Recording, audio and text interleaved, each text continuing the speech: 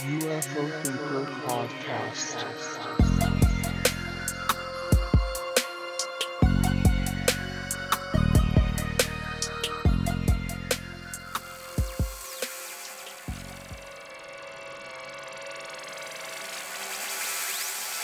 Okay, so welcome back to the UFO Thinker podcast, part of the Colin Allbeans Cab network. My name's Frank, and today we have with us a special guest, Finn, who you might know as Finn365 on Twitter or X, and I believe YouTube as well. So thanks very much for joining me, Finn, for a chat. How are you doing today, mate?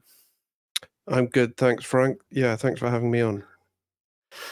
Yeah, it's a real pleasure, and just for people who are sort of not aware of your background, I just give a little intro as to why I kind of wanted to speak to you on the pod.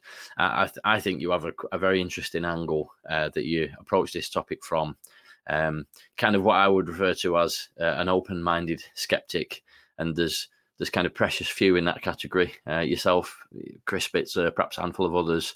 And I think the reason I find your approach quite valuable is that there's a whole host of people on the one extreme, or like militant debunkers, who approach the analysis of cases from almost like a place of desperation to prove that there's no aliens involved, kind of thing. But then there's also another side of it where certain folks on the other extreme are adamant that a certain case is certainly a spaceship, piloted by Nordics or whatever, without anything verifiable to point to that.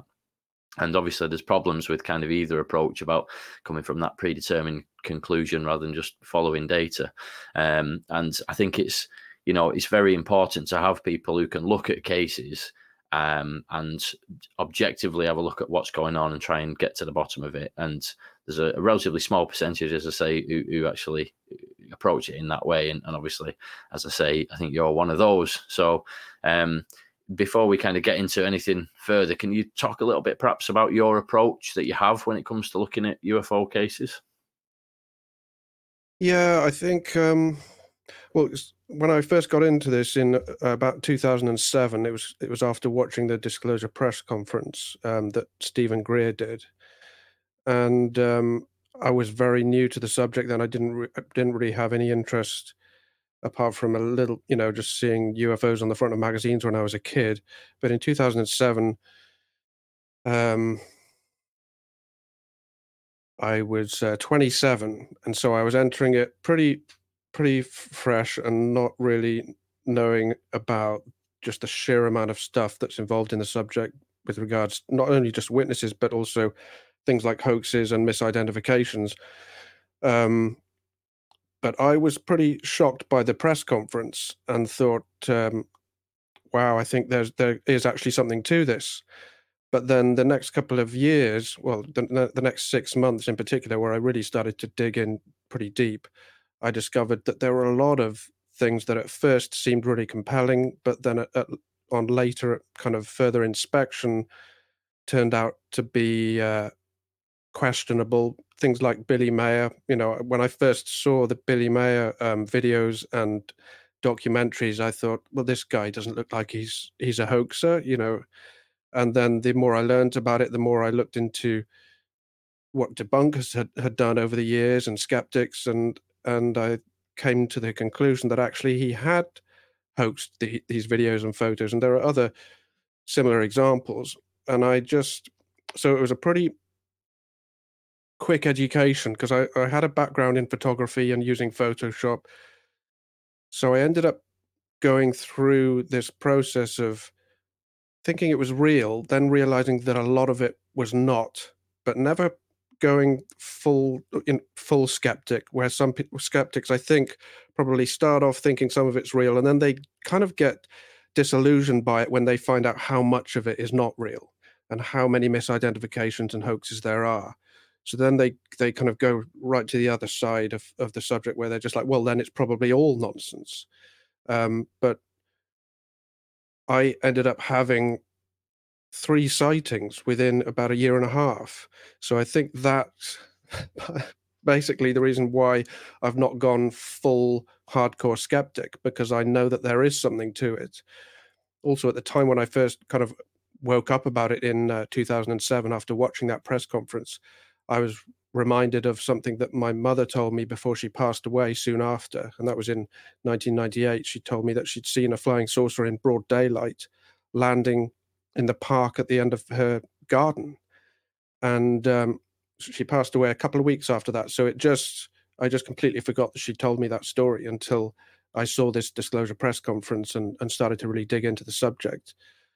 So that also kept my mind open, despite the fact that I was discovering a lot about hoaxes and learning a lot about misidentifications. And I've been a photographer since age 5, so it didn't take long for me to really listen carefully to some of the debunking that had been going on, and listen to the skeptics. I joined a couple of skeptical groups on Facebook, as well as joining, pro UFO and believer groups. And I just found that I wasn't scared to really listen to the debunkers, listen to what they had to say about a given case. And sometimes I found that they made a lot of sense. So I learned from them. I think it's tempting for some people in this subject to try to ignore debunkers, because often what they say is it's very inconvenient, especially if you've really invested in a certain case or believed in a certain video, and then someone comes along and says, actually, it's not what you think it is. It can be quite a challenge to listen to them and really give them enough time so that you can get a balanced perspective on it. I mean, and I've been fooled by videos since that I thought, actually, that looks like the real thing, and then sometimes it's taken 2 or 3 years um, to kind of find the truth about a given video or case. So I've learned that it's best to just kind of sit on the fence with some of these things and be open to that they could be real, but also really listen carefully to the debunkers particularly when they have really done their work and they're making a good case. Yeah, definitely. And as you say, I think anybody who's done any like looking at databases or compiling databases of UFO sightings and things like that, especially the ones that include any kind of footage. Anybody who's done that will know that a very, very high percentage are misidentifications or kind of sometimes hoaxes as well and that kind of thing. But there is a really small percentage that do appear to be very, very compelling, and that can definitely, that can definitely put certain people down that path of becoming, 95, 96, 7% of it or whatever is kind of is not anything anomalous. So that means it all is kind of thing. But obviously the really interesting stuff is that very small percentage that even when you've done a lot of digging into something, still kind of hold up as an interesting case.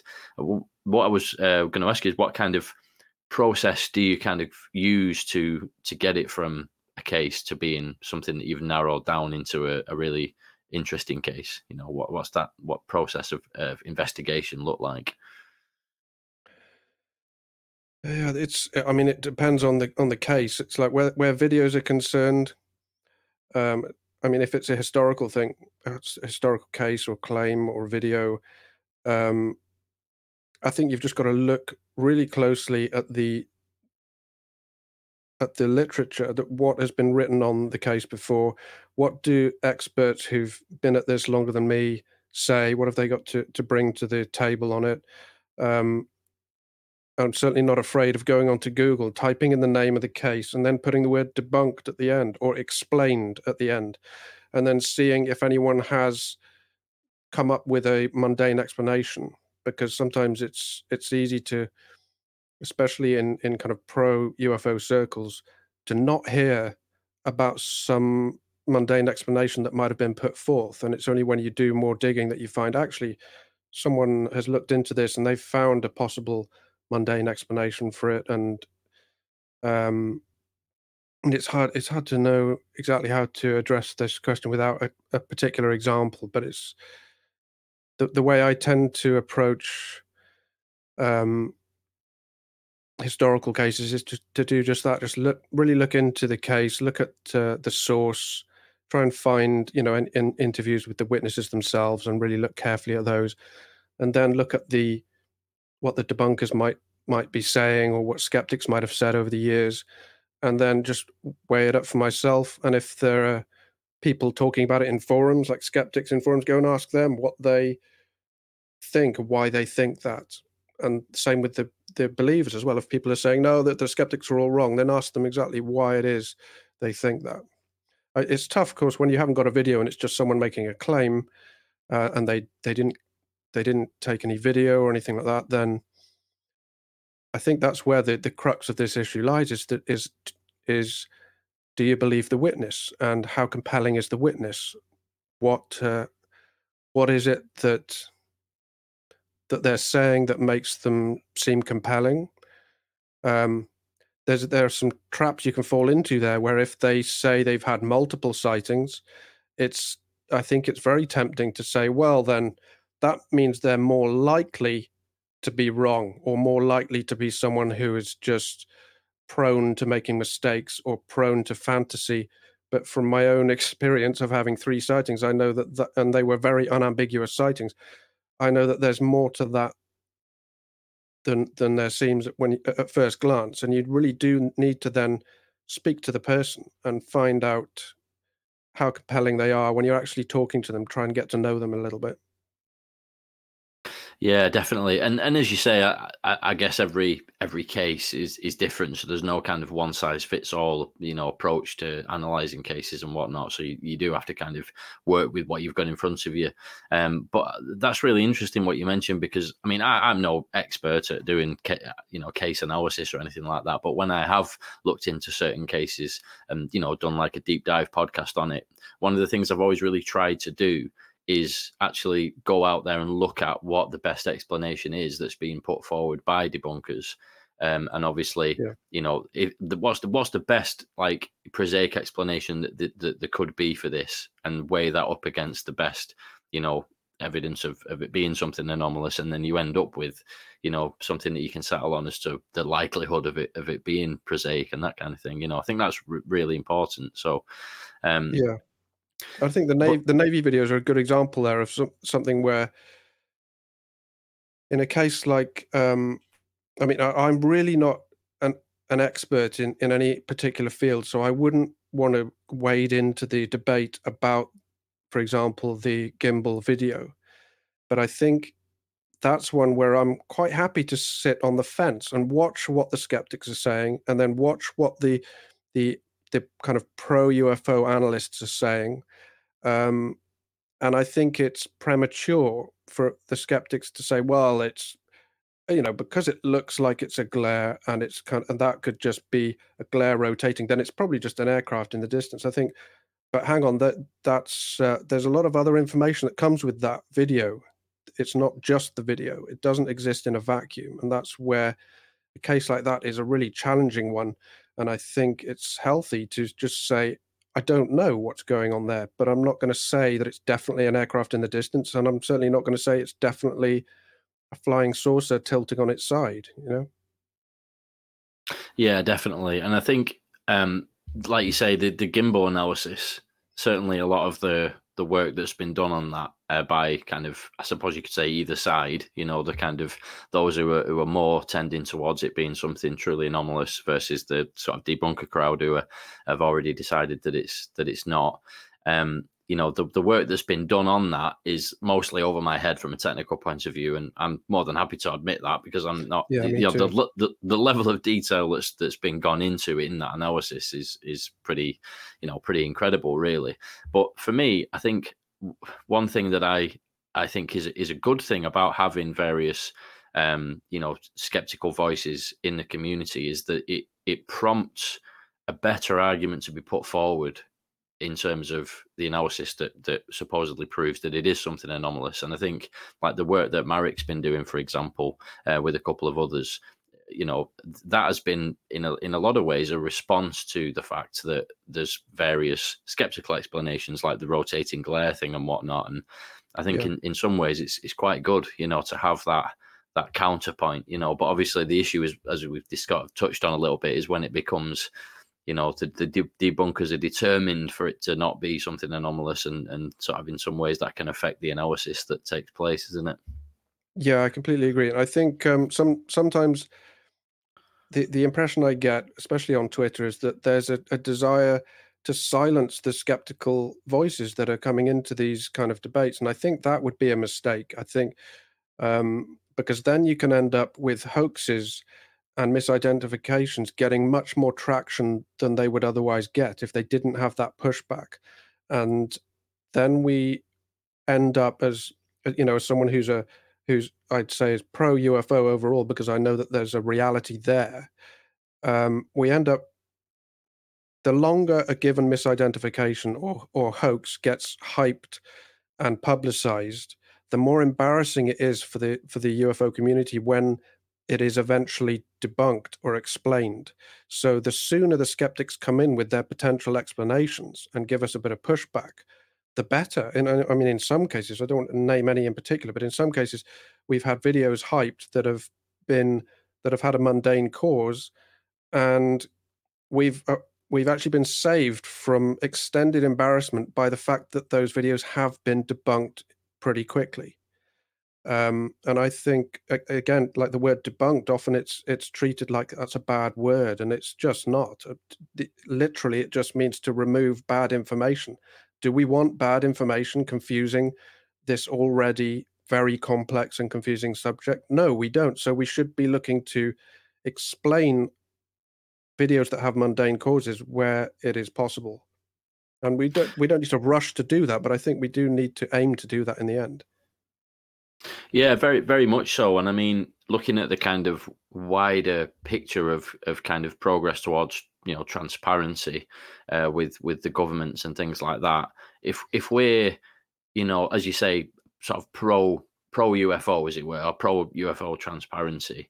I Yeah. think it's good to have cases questioned to weed out the ones that do have prosaic explanations. Because, as you say, if you get cases gaining a lot of prominence in the public eye that do turn out to have a pretty convincing prosaic explanation in the end, that is actually going to harm progress towards UFO transparency. If anything, if you constantly Exactly. get Yeah. the public are interested in a case and they're convinced that it's real, everybody gets excited, and then it turns out, oh, it was just this. What we really want, I would suggest at least, is the cases that really do get that traction, I suppose, like the Navy videos, to be the most compelling cases with all of that sort of gold standard of lots of witnesses and data and things like that. So having the dodgy ones shot down at an early stage, some ways is quite a good thing. Yeah, and I think also it serves to educate people, and there are a lot of new people coming into this subject. So the sooner they can learn about the regular misidentifications like flares and Chinese lanterns and lens flare, the quicker they can get a good education on that, the better they are then to placed in the subject to make their own decisions based on expertise that they have now developed. So I think it's good that that we all get exposed to these skeptical possibilities and the different, especially with when it comes to misidentifications, because a lot of people are filming a lot of stuff on their phones these days, and and that's only to be expected. So a lot of them that are jumping into this subject, I think it's great for them to have a bit of an education, or a bit, to see that there are possible explanations for a lot of these things.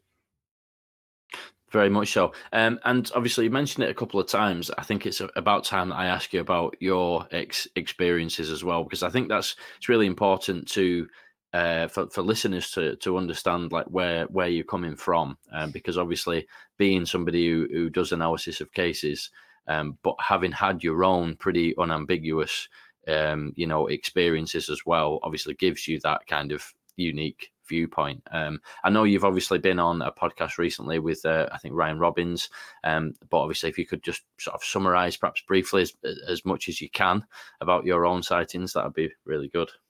Certainly, yeah, yeah. So it was early 2007 that I watched the Disclosure press conference. I started to do a lot of research into the subject, bought a bunch of books, watched as many documentaries and things as I could find, um, and uh, and then in late 2007, I was driving towards my sister's house in the evening, and I saw two lights dropping out of the sky. They were two orbs, and they were about 500 meters, actually probably more like 400 meters ahead of me. I've never actually measured that exactly on Google Earth, so I need to do that.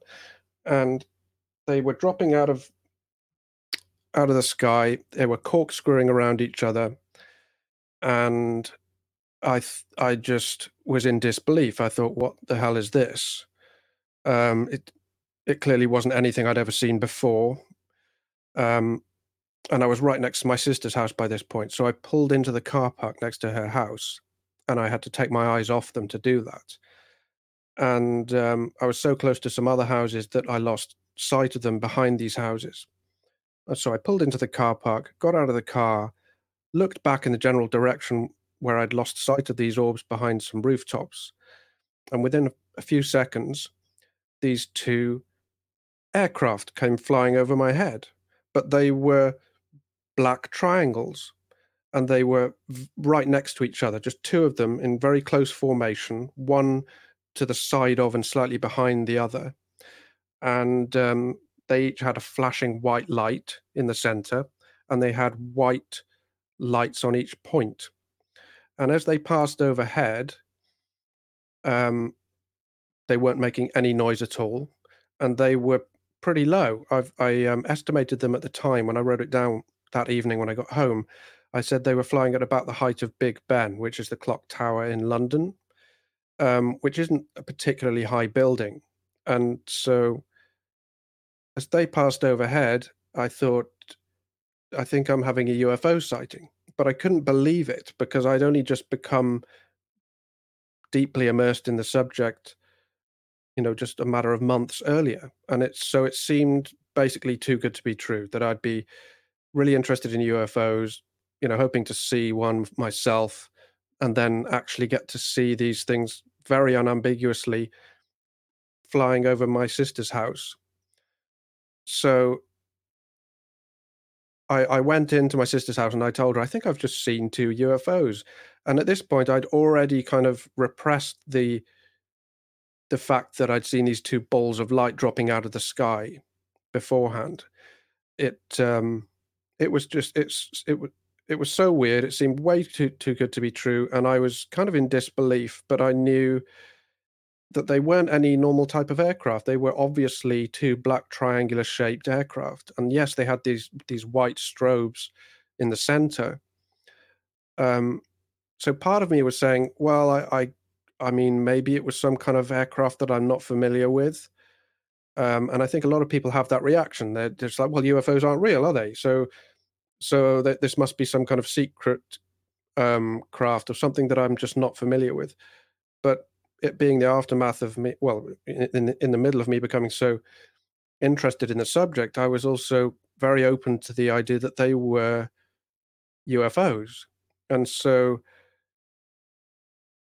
but of course, the conclusion is, so I've got really interested in UFOs, and then within months, I've had this completely unambiguous sighting. So it seems like they have kind of, like the phenomena has kind of picked me out for this. It just seemed ridiculous, kind of corny and highly unlikely to happen. And yet the fact that they were so low and so close together, and so unambiguous, just left me with like I couldn't really avoid the fact that I have had a UFO sighting. So it seemed crazy, but it was utterly real. I was sober. I was so I was just in disbelief, really. And then so I was living outside of the town where I now live, Monmouth, at the time of that in 2007. And then in mid 2008, I moved into Monmouth, where I now live, and I got a job as a taxi driver. And then in September the 26th of 2008, I picked a gentleman up from one of the pubs in town.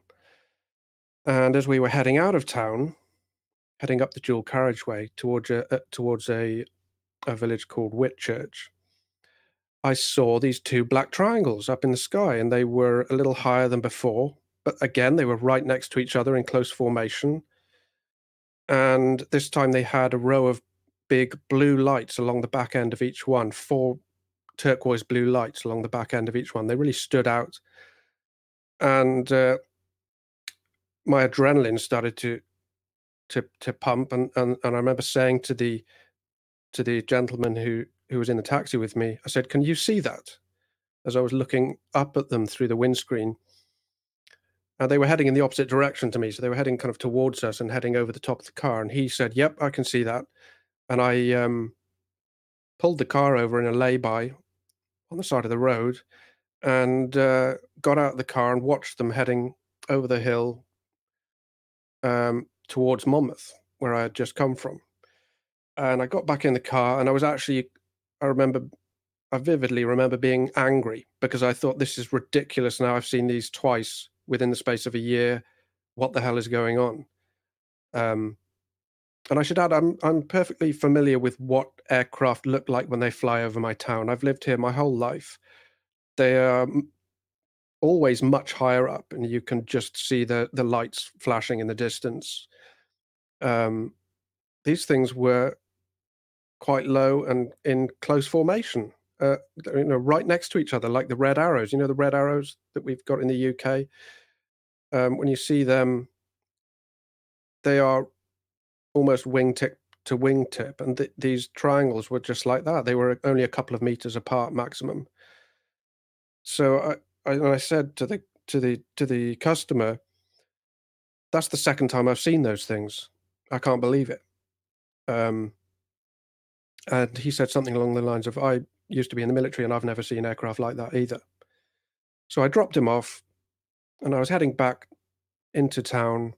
I was meant to pick up some customers from a hotel, and after waiting for them for about 10 minutes, 5 or 10 minutes, my boss phoned me and said they don't want their taxi anymore. Head back into Monmouth and go and pick up your next customer, who was a 10:30 pickup. And so I'm heading back into Monmouth, and I ended up stopping at these traffic lights on the motorway. Or it's a dual carriageway, and it's a little set of traffic lights right next, kind of parallel to the centre of Monmouth. And as I stopped at the traffic lights, I could see just to the right of the road ahead of me, a couple of 100 meters away, and up above some trees, just set back from the side of the road on the right-hand side, I could see these two orange balls of light. And I couldn't believe it. I was like, so what, twice in one night now? What is going on now? And so the lights turned green, and I slowly drove past these two orbs, and they were hovering above some trees just set back from the road. I was basically triangulating them as I drove past. I've had people say, "What if it was something in the distance?" Or one pub landlord once said to me, "Oh, I think that was the North Star, wasn't it?" And I was like, "No, it wasn't a star. I was driving past them, and they were hovering above a quite tall tree in a park called Chippenham Park." And I had kind of instinctively wound my window down as I drove past them, and they were one above the other, and the lower one had a spike extending out of its right-hand side that was getting longer. But they both seemed to be made of just this amber, quite bright amber-colored, I guess I would call it now plasma. But at the time, I didn't have words for it. I was just like, they looked like little mini suns. Like if you look at a sun on a documentary and you can see it moving, it was like that. And I just remember feeling quite scared. I thought they look really energetic, like they're going to explode or something. So I'm not going to stop here on the motorway right next to them.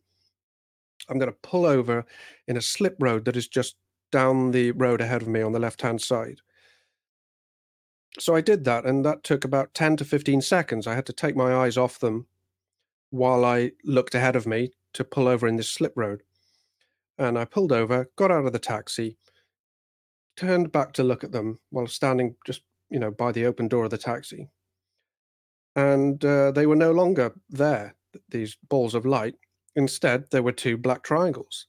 And they were sat, instead of one above the other like the orbs were, the triangles were sat next to each other in formation like they were before, so one slightly behind the other. But they were just above the treetops. about just under 300 meters away from me. I worked out later on Google Earth because I know exactly what trees they were hovering above. And I watched them kind of sitting there for a couple of seconds, and then they moved across the road in front of me at about walking pace. So very slowly for two relatively large aircraft.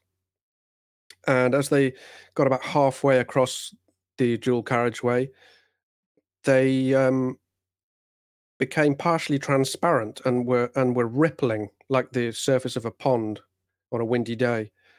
I could still see them, but they were transparent and rippling.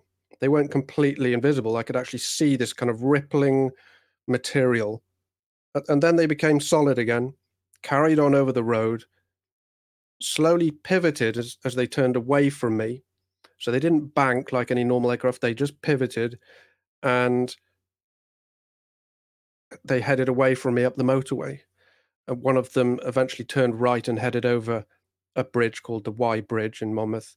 And the other one carried on up the motorway heading towards Whitchurch, where I'd previously come from. And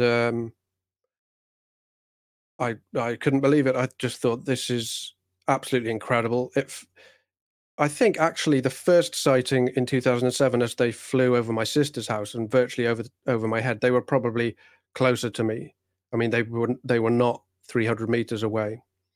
But this final sighting felt much more unambiguous because they were so low above the treetops, and I really got a good look at them, and I really had time to just stand there and think, yes, this is my third UFO sighting now, but this is real. This is actually happening. I can't believe it, but here it is. It's right in front of me. It was very easy to rule out all the mundane possibilities. They were not helicopters. They were not some aircraft in the distance, and I had misjudged how far away they were. They were hovering just above the trees by the side of the road, and they crossed the road at walking pace.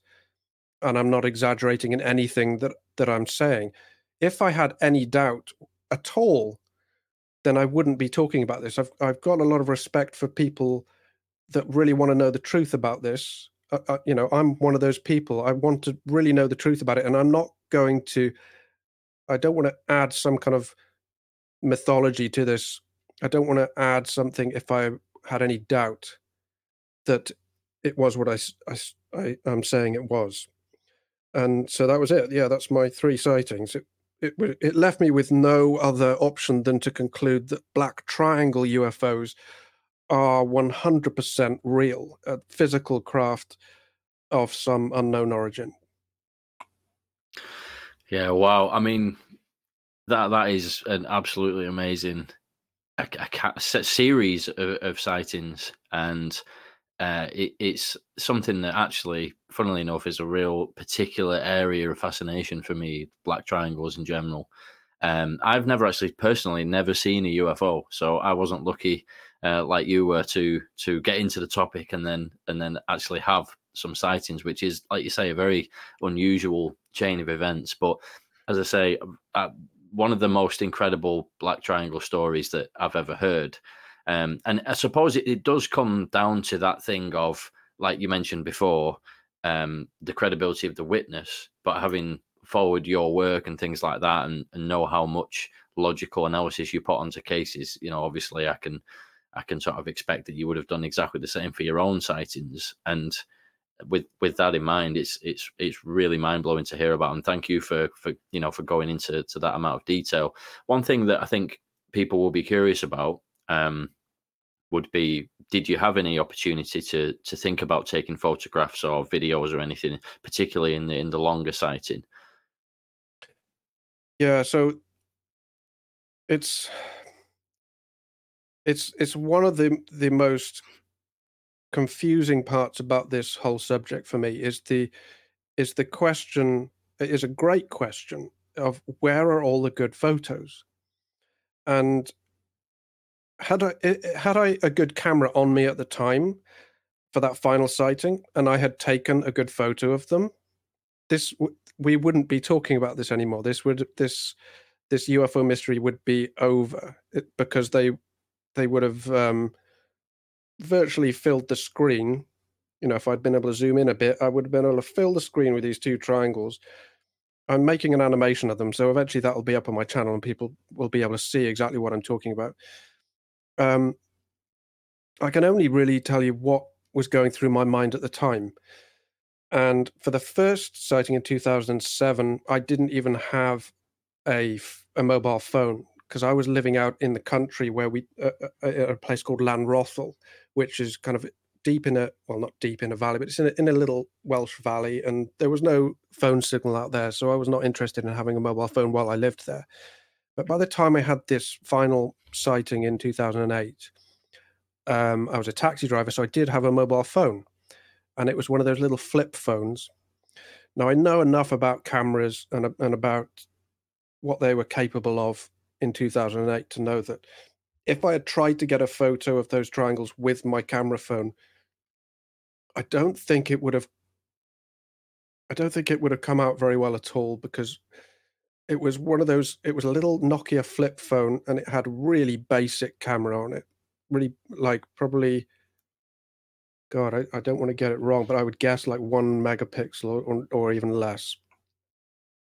It was, but honestly, it just didn't occur to me. I was so shocked that this was happening, that I just wanted to keep my eyes on these things. I didn't want to miss what was happening. And I think that's probably the case with a lot of people. They're deeply in shock, and we've been told our whole lives these things aren't real. And then there they are, less than 300 meters away, crossing the road right in front of me as if they're showing off. I mean, it was kind of brazen that how low they were and how slow they were flying. And again, for that final sighting, they had these big blue lights along the back end again that were oblong shaped and bulging out of the bottom of the craft. They were really distinct, large lights, unlike any light I've ever seen on any aircraft. So I was just, it's a bit like, I mean, I don't know where you live in the UK, but sometimes when I was driving the taxi, I'd be driving along the back roads in the Forest of Dean, and I'd see a deer by the side of the road, and I would just slow down, wind the window down, and just kind of take it in and be like, wow, that's an incredible animal right there, and you don't see them very often, and you're not expecting to see them near the road. So when you do, you really take notice. And it was like that, but times 1,000, because obviously deer are known to exist. So I don't want to say that there was any kind of manipulation of me going on there where I was somehow manipulated to not try and get a photo. But obviously in the aftermath, I was thinking, well, surely it would be worth trying to get a photo, even if the camera phone was crap, even though it may not have got a very good image, it would surely have been worth trying. And I think the reason why I didn't was because I was in shock, and the thoughts going through my head were kind of just, wow, that's incredible. Oh my God, I can't believe this is happening. The thoughts were not, oh, I need to get a photo so that I can prove this to people later on. I can understand why people would think, well, if I was there, that's what I'd be thinking. But no, I was too busy being astonished and shocked. So ultimately, I can't explain why, if there are thousands of people like me who've had sightings where if they did get a photo, this debate would be over. I can't explain why none of them have had the kind of presence of mind to get a photo. And I mean, having done a bit of research into the subject and into cases where people do claim to get photos, there are actually cases where people do say that they did take some photos, and yet the photos didn't come out. Or just as they try to get their equipment ready, all of the batteries go dead. There are multiple different stories surrounding why we may not have good photos of these things. But for me, it was just astonishment, and I was not thinking, I need to be able to record this to prove it to people at a later date. I was just thinking, I need to take this in for my benefit, I need to look at this and not take my eyes off it. And had I got my camera out of my pocket and my phone and started to bring the camera up on the screen, I think I would have risked missing some of that experience, and I might not be able to explain it in the detail that I have. Yeah, no, that's really interesting. It kind of matches with a lot of other things that I've heard from people. I've talked on the podcast in the past about having a real interest in particularly like really unambiguous black triangle sightings, because of course there can be misidentifications where people think things are a black triangle, certain plain light configurations and whatnot, as you say, Absolutely, very distant ones and things like that. And I've sort of thought that I'd seen one myself now and again, and then realised that it's moving, and then as it comes closer, you realise it is actually a plane and things. But the really unambiguous ones, like you're saying, I've had actually quite a few people over the years I've been doing the podcast get in touch with similar accounts. One in particular that I've kind of talked about before, where somebody was saying it was literally about 60 meters above the house and going over the street, silent. They're always silent, and various kind of lighting configurations. And the one that stuck out in my mind was somebody who saw one at about 3 o'clock in the morning, so low that the street lights were actually reflecting off the bottom of the craft itself. And they were sort of saying, they've no interest in bringing the story forward. It's not one that's ever been kind of, publicly unveiled or anything like that. They didn't have any photographs of it either, but just astonishing. One thing I always think with the triangles is that just the size and the ominous nature. Was there an element of fear when you saw these things so close and so vast and silent in a way that just doesn't seem to make sense? I mean, as I was driving past the orbs, I was quite intimidated. I thought they could explode or something. They seemed really energetic, kind of fizzing around the edges, and the lower one had this spike coming out of its right hand side that was extending in length. And I was just thinking, what the hell is going on here? I don't want to be right next to these things. That was my instinctive reaction. And I think that possibly comes from the only other thing that I could really compare them to would be a firework, like a sparkler that you hold as a kid and you wave a sparkler around. And obviously we're taught to never hold a sparkler by anything other than the bottom part, because they're quite dangerous. They're clearly quite hot.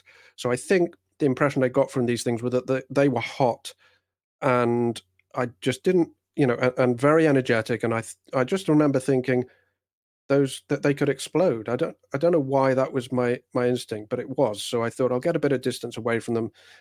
But then by the time I'd pulled over in the slip road and I was looking back and watching these triangles cross the road, I didn't feel any fear. I think partly because they were not coming towards me. They were clearly crossing the road in front of me. So it was similar to if I'd seen a deer walking across the road in front of me. It's not coming towards me, so I'm not thinking, oh, I need to prepare to reverse the car or something like that. So I'm standing on the road and I'm not thinking, oh, they're going to come at me or I'm going to be abducted, or there were no thoughts like that. I was just thinking, wow, these things look amazing, and I can't believe that this is the third time that I've seen them. So no, there was no feeling of fear. They were big. Each one I described as being the size of the roof over the petrol forecourt at the bottom of Monmouth. So you could park 10 or 12 cars under each one. So they were pretty big, but they weren't these huge triangles that you hear about in some reports that are like football field sized. So I didn't find them intimidating. I just was absolutely shocked that I was seeing them. And I think that was pretty much it. That was filling my thoughts, was just, I can't believe it. This is absolutely incredible. And there they are. They're so brazen, so low. They did appear to be showing off.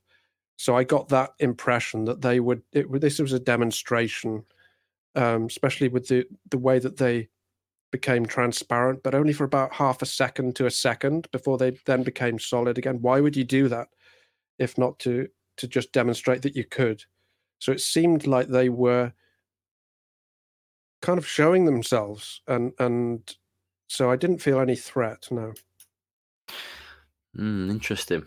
I think I probably would, but I would also be blown away just by the sort of magnificence of it as well from the sounds of things.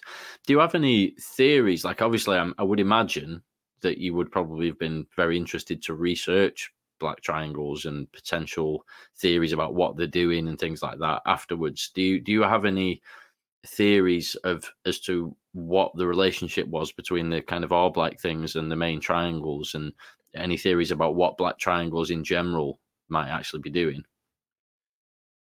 Yeah,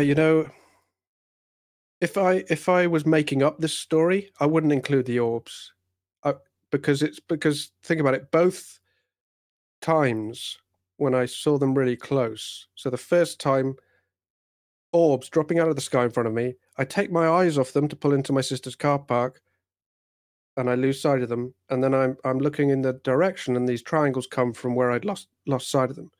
And then for the final sighting, there are orbs hovering above the trees by the side of the road. I took my eyes off them to pull over the car, and then I get out and I look back, and now there are these two triangles. I think that's the most bizarre part of those sightings, is that I see these orbs first and then I see the triangles. And it's like, if I'm a skeptic, I'm thinking, yeah, Finn, what were you smoking? It just seems really bizarre. And so obviously I've got to kind of try and work out what was going on. And so I can only guess, but I think the most obvious potential there is that the orbs changed into the triangles while I wasn't looking. And it seemed like, especially for the final sighting, where the lower orb has got a spike coming out of its right-hand side, it's like it was changing shape. It was like maybe I saw the beginning of a procedure of morphing, and that they were actually beginning to change, or at least the lower one was beginning to change into a triangle, and that I didn't see the rest of that process. With hindsight, I wish I had just stopped there right next to the orbs and watched as the spike continued to extend out of the right side. Would I have then seen these kind of basketball or slightly bigger sized orbs change into much larger triangles? Would I have seen like something out of a sci-fi movie? Would they have morphed and changed and then eventually become triangles? Or someone has suggested maybe the triangles materialized around the orbs. And I think that's actually basically what happened in the Colin Sanders Black Triangle sighting. Are you aware of Colin Sanders, who wrote the book recently about it? I think that's what happened. He's looking at three lights, and then the triangles materialize around the lights. So it could well be that that's what happened. But it seemed to me that the lower orb with the spike literally getting longer, coming out of the side of it, it seemed like that was morphing. It was changing shape. So I'm assuming that that's what happened while I was not looking at them, that they changed into the triangles. Wow, yeah, that's really fascinating. I kind of, I suppose, immediately went down the path of thinking that the orbs were perhaps some kind of, like a probe type thing that goes out ahead of the triangles or something. But I hadn't really considered the possibility of them actually being sort of one and the same. Was there a point, you may mention already, was there a point where you saw the triangles and the orbs at the same time? I suppose not. No, and I think it's more likely from the trajectory that the orbs had when I first saw them, that they changed into the triangles, because I didn't see the orbs flying away. I just saw these orbs dropping down out of the sky, corkscrewing around each other, and then I lost sight of them behind some rooftops because I was now driving so close to some houses. And then from exactly the same direction where I'd lost sight of the orbs, these two triangles come flying overhead.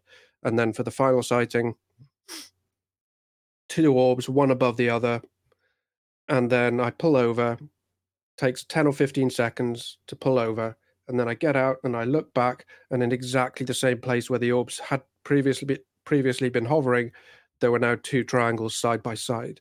So that's my I have to guess because I wasn't watching what happened, but I don't think the orbs suddenly, while my back was turned, I don't think the orbs suddenly flew away and then two triangles flew in to take their place. But obviously, I don't know for sure. Yeah. And were these kind of standalone experiences, or have you had any continuing experiences since then? No, I haven't had no other sightings since then, and obviously, I've been keeping my eyes out, and especially because I'm not a taxi driver anymore. But in the aftermath of that final sighting, I was really hoping it would happen again, and I'd get another chance to have that kind of experience. But nothing like that. I did have, I think it was John Hanson phoned me because I think he must have seen, because I reported it to the newspapers in the immediate aftermath of that final sighting of 2008. And a researcher contacted me, and with hindsight, I think it was John Hanson because he's got quite a distinct voice. And he asked me a series of questions. He was like, did you have any healing experiences in the aftermath? Did you have any problems that were healed? Did you have any psychic experiences? And then he said, did you have any poltergeist experiences? And it was only when he asked me that I was like, yeah, I had twice in the several weeks following that final sighting. I walked in through my front door of my house after finishing my taxi shift at about midnight, and my TV turned itself on. And at the time it happened, I wasn't thinking poltergeist. I was just like, oh, that's weird. Turned it off, went upstairs and went to bed. But then it happened again about a week or 2 weeks later. And I just thought again, that's strange. But it stuck in my memory because it had never happened before. So then when he asked me about it, I said, yeah, my TV turned itself on. That is kind of like something out of the movie Poltergeist, isn't it? And he said that's actually very common for people who get really close to black triangles to have these electrical disturbances in their house, things like lights turning on and off and televisions turning on and off and that kind of thing. So I was just like, well, I don't know whether that's the case or whether it was just a coincidence and my TV decided to have a glitch like that. But it is, yeah, it is noteworthy. Yeah, and another thing you mentioned earlier as well was the sort of like 3D recreations. I'm not sure if that's the correct technical term for them, but you basically, if I'm explaining this right, you basically make like CGI graphic recreations of people's sightings. And did you say that you're currently working on your own one? I'd had a look actually to try and find if you'd already done one for your sightings, but I couldn't see one there unless I missed it. Yeah, so I've been doing those since 2022. So I worked with a guy called Patrick from Germany, really nice guy who I've remained close friends with, because he had a black triangle sighting in 2013, and he saw that I had done recreations of my sightings, but I taught myself to use Blender, which is a free 3D app, so that I could build the scene and basically create still images, just showing kind of like the most important parts of each sighting. But he approached me and said, "Hey, could you do that for me?" And when he told me about what happened to him, I thought I might actually be able to animate that because it's relatively simple. He's just stood outside his house. He sees what looks like three stars that are really close together over to his right hand side. And then after a few seconds, they shoot down out of the sky and they are actually a black triangle with three big white lights on it. And it hovers just above his neighbor's house. So it's a very close, completely unambiguous sighting. So I thought, yeah, I think I can animate that. So I'll teach myself to animate over the next couple of weeks. And then I'll do that. And once I'd done it, I thought, yeah, I should do this for more cases and I'll teach myself to get a bit better at it while I'm going. So the reason why I haven't done my own sightings yet is because after I did a few of these animations, and I've now got I'm just counting them now. 8, 9, 10, 11, 12. So I got 15. Actually, it's 14 sightings, but two of them are Gary Nolan's sighting. The first one, I did it just based on my imagination, based on listening to his telling of the story in a couple of different interviews. But then he got in contact with me, or I can't remember whether I messaged him first or not, but he then worked with me to help me get it more accurate. So I kind of started again, and I changed a few details to make it more accurate for him. And so, yeah, after I'd done a few of these animations, I thought, well, now I can animate my own sightings. But I've been putting it off because I thought I will really be able to spend a lot of time going into great detail, not only just on animating the sightings, but telling the story as well. I'll be able to include the newspaper clippings that came out in the press afterwards.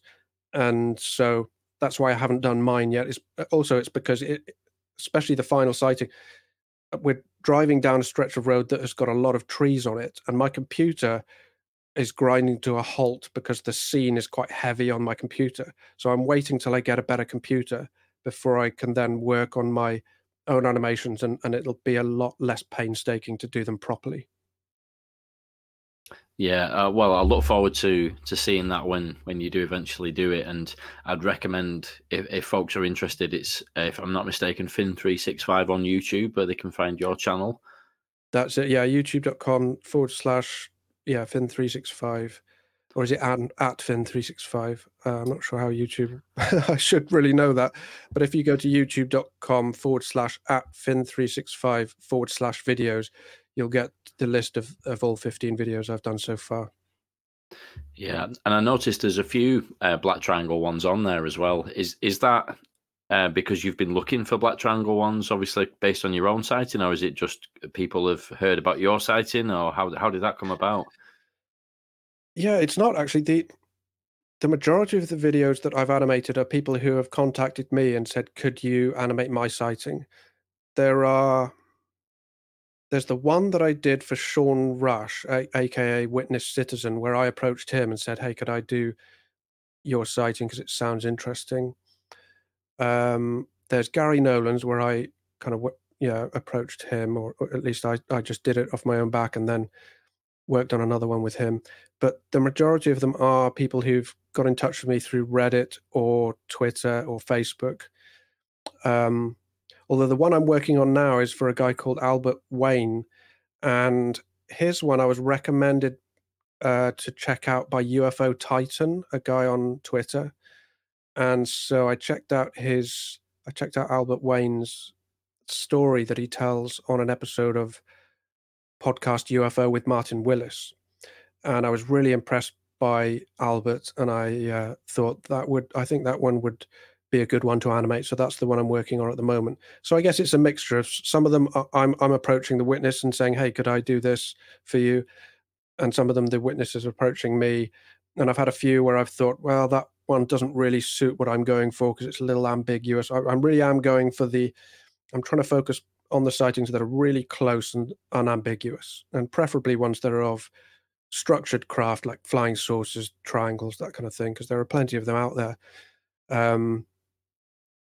So yeah, that's the main focus. Yeah, looking forward to seeing any further ones that you do. And as I say, if anybody's interested, any listeners want to check that out, well worth a look on that side of things. So, I hope that people have got like an impression of where you're coming from in terms of your own background. You've seen things that are unambiguously anomalous, and you approach cases with that open-minded sort of rational skepticism based on the fact that you have seen stuff that is mind-blowingly anomalous, and you're coming from a place of wanting to find which cases are also unambiguously anomalous, if that makes sense. Yeah. And that's why that approach is so valuable to me, because when I see you saying that a case is really something to look at, or Chris Spitzer or Graham Rendell, people like that, who don't just say that everything is definitely a flying saucer from Zeta Reticuli.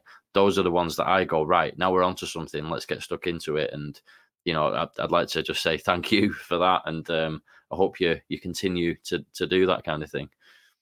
Thanks. Yeah, it's my pleasure. I think a good skeptic would ask, but Finn, you got into this in 2007. You had a sighting in 2007. You had 2 more sightings on the same night in 2008. Had you already learnt everything you've learned now about debunking and about misidentifications by the time those sightings had happened? In other words, if you're really honest with yourself, Finn, could you debunk your sightings? Um, and the answer is no, I hadn't learnt everything that I now know about misidentifications and hoaxes. Um, but if there was anything that I've learnt since, like, I mean, to be honest, I knew what aircraft looked like. I knew what misidentifications of aircraft looked like at that point. But I've learnt more since then. And if there was anything that I learnt since then that made me kind of think back and think, oh, well, actually, you know what? That final sighting could have just been a 747, right? Then I would admit it. I would be able to debunk my own sightings if that was the case. But they are so unambiguous. That final sighting, they were just meters above the treetops by the side of the road, hovering silently, less than 300 meters away. I can quite confidently rule out all possible mundane causes. They were not any type of normal aircraft. They were not a 747 in the distance. They weren't a helicopter and I just couldn't hear it. So, and actually it was further away than I think. There was nothing about any of my sightings that left me with any doubt, even now having had more experience with misidentifications and having seen thousands of different videos, most of which we can explain in mundane terms. Yeah, it's like, well, yeah, but Finn, are you too invested in it now, so you don't want to admit that you could have made a mistake? No, no, the black triangle craft are absolutely real. They're unambiguous. I have no idea where they come from. I don't think the evidence is very compelling that actually they're a secret government vehicle that they decide to test on Friday nights above small towns, potentially scaring a taxi driver into crashing his car. I mean, what happened if I crashed my car because I was too busy looking at those things? That's not how you test your secret tech. And if you're testing it, that suggests that it's like if you test it and it crashes, what are you going to do then? When your black triangle crashes on the motorway in a small town in South Wales. So it just seems actually kind of illogical to me that these things would be the testing of some government project. I think it's sensible to just actually conclude that these are truly unknown. And I don't know whether they're aliens or whatever, but it just the nature of their behavior suggests to me that there is something incredibly weird going on. And I don't think that just brushing it off as being some secret government thing that we still can't explain, and that supposedly the government have got anti-gravity technology, have they? Well, so then you're just kind of creating one conspiracy theory to replace another because you don't like the sound of aliens. So I'm just happy to say I don't know what the origin was, but I'm open to compelling arguments. Yeah, well, I'm definitely going to be thinking a lot about black triangles tonight now. I think I'll be out on my patio having a look to see if I can see any, but based on my usual look, I don't think I will. But that's basic. Yeah, thanks. Well, that's basically all we've got time for now. But thank you so much. Really, really interesting. I've thoroughly enjoyed hearing about that, and I'm sure the listeners will as well. So, anything else you'd like to add before we wrap up? No, that's it. Just thanks for having me on, Frank. I really like your work. I like your balanced approach, and just thanks very much for having me on. And well, I guess if there are any witnesses out there who've had really unambiguous experiences, then please don't hesitate to get in contact with me through Twitter. Is probably the best way. Just send me a DM. Yeah, and that's Twitter, so X nowadays would be what, at Fin365 as well? Yeah, FIN365. I'll leave the links in the description anyway, actually thinking about it to the YouTube and your Twitter so that people can find it that way nice and easy. And yeah, thanks again. Real pleasure. Nice one. Thanks.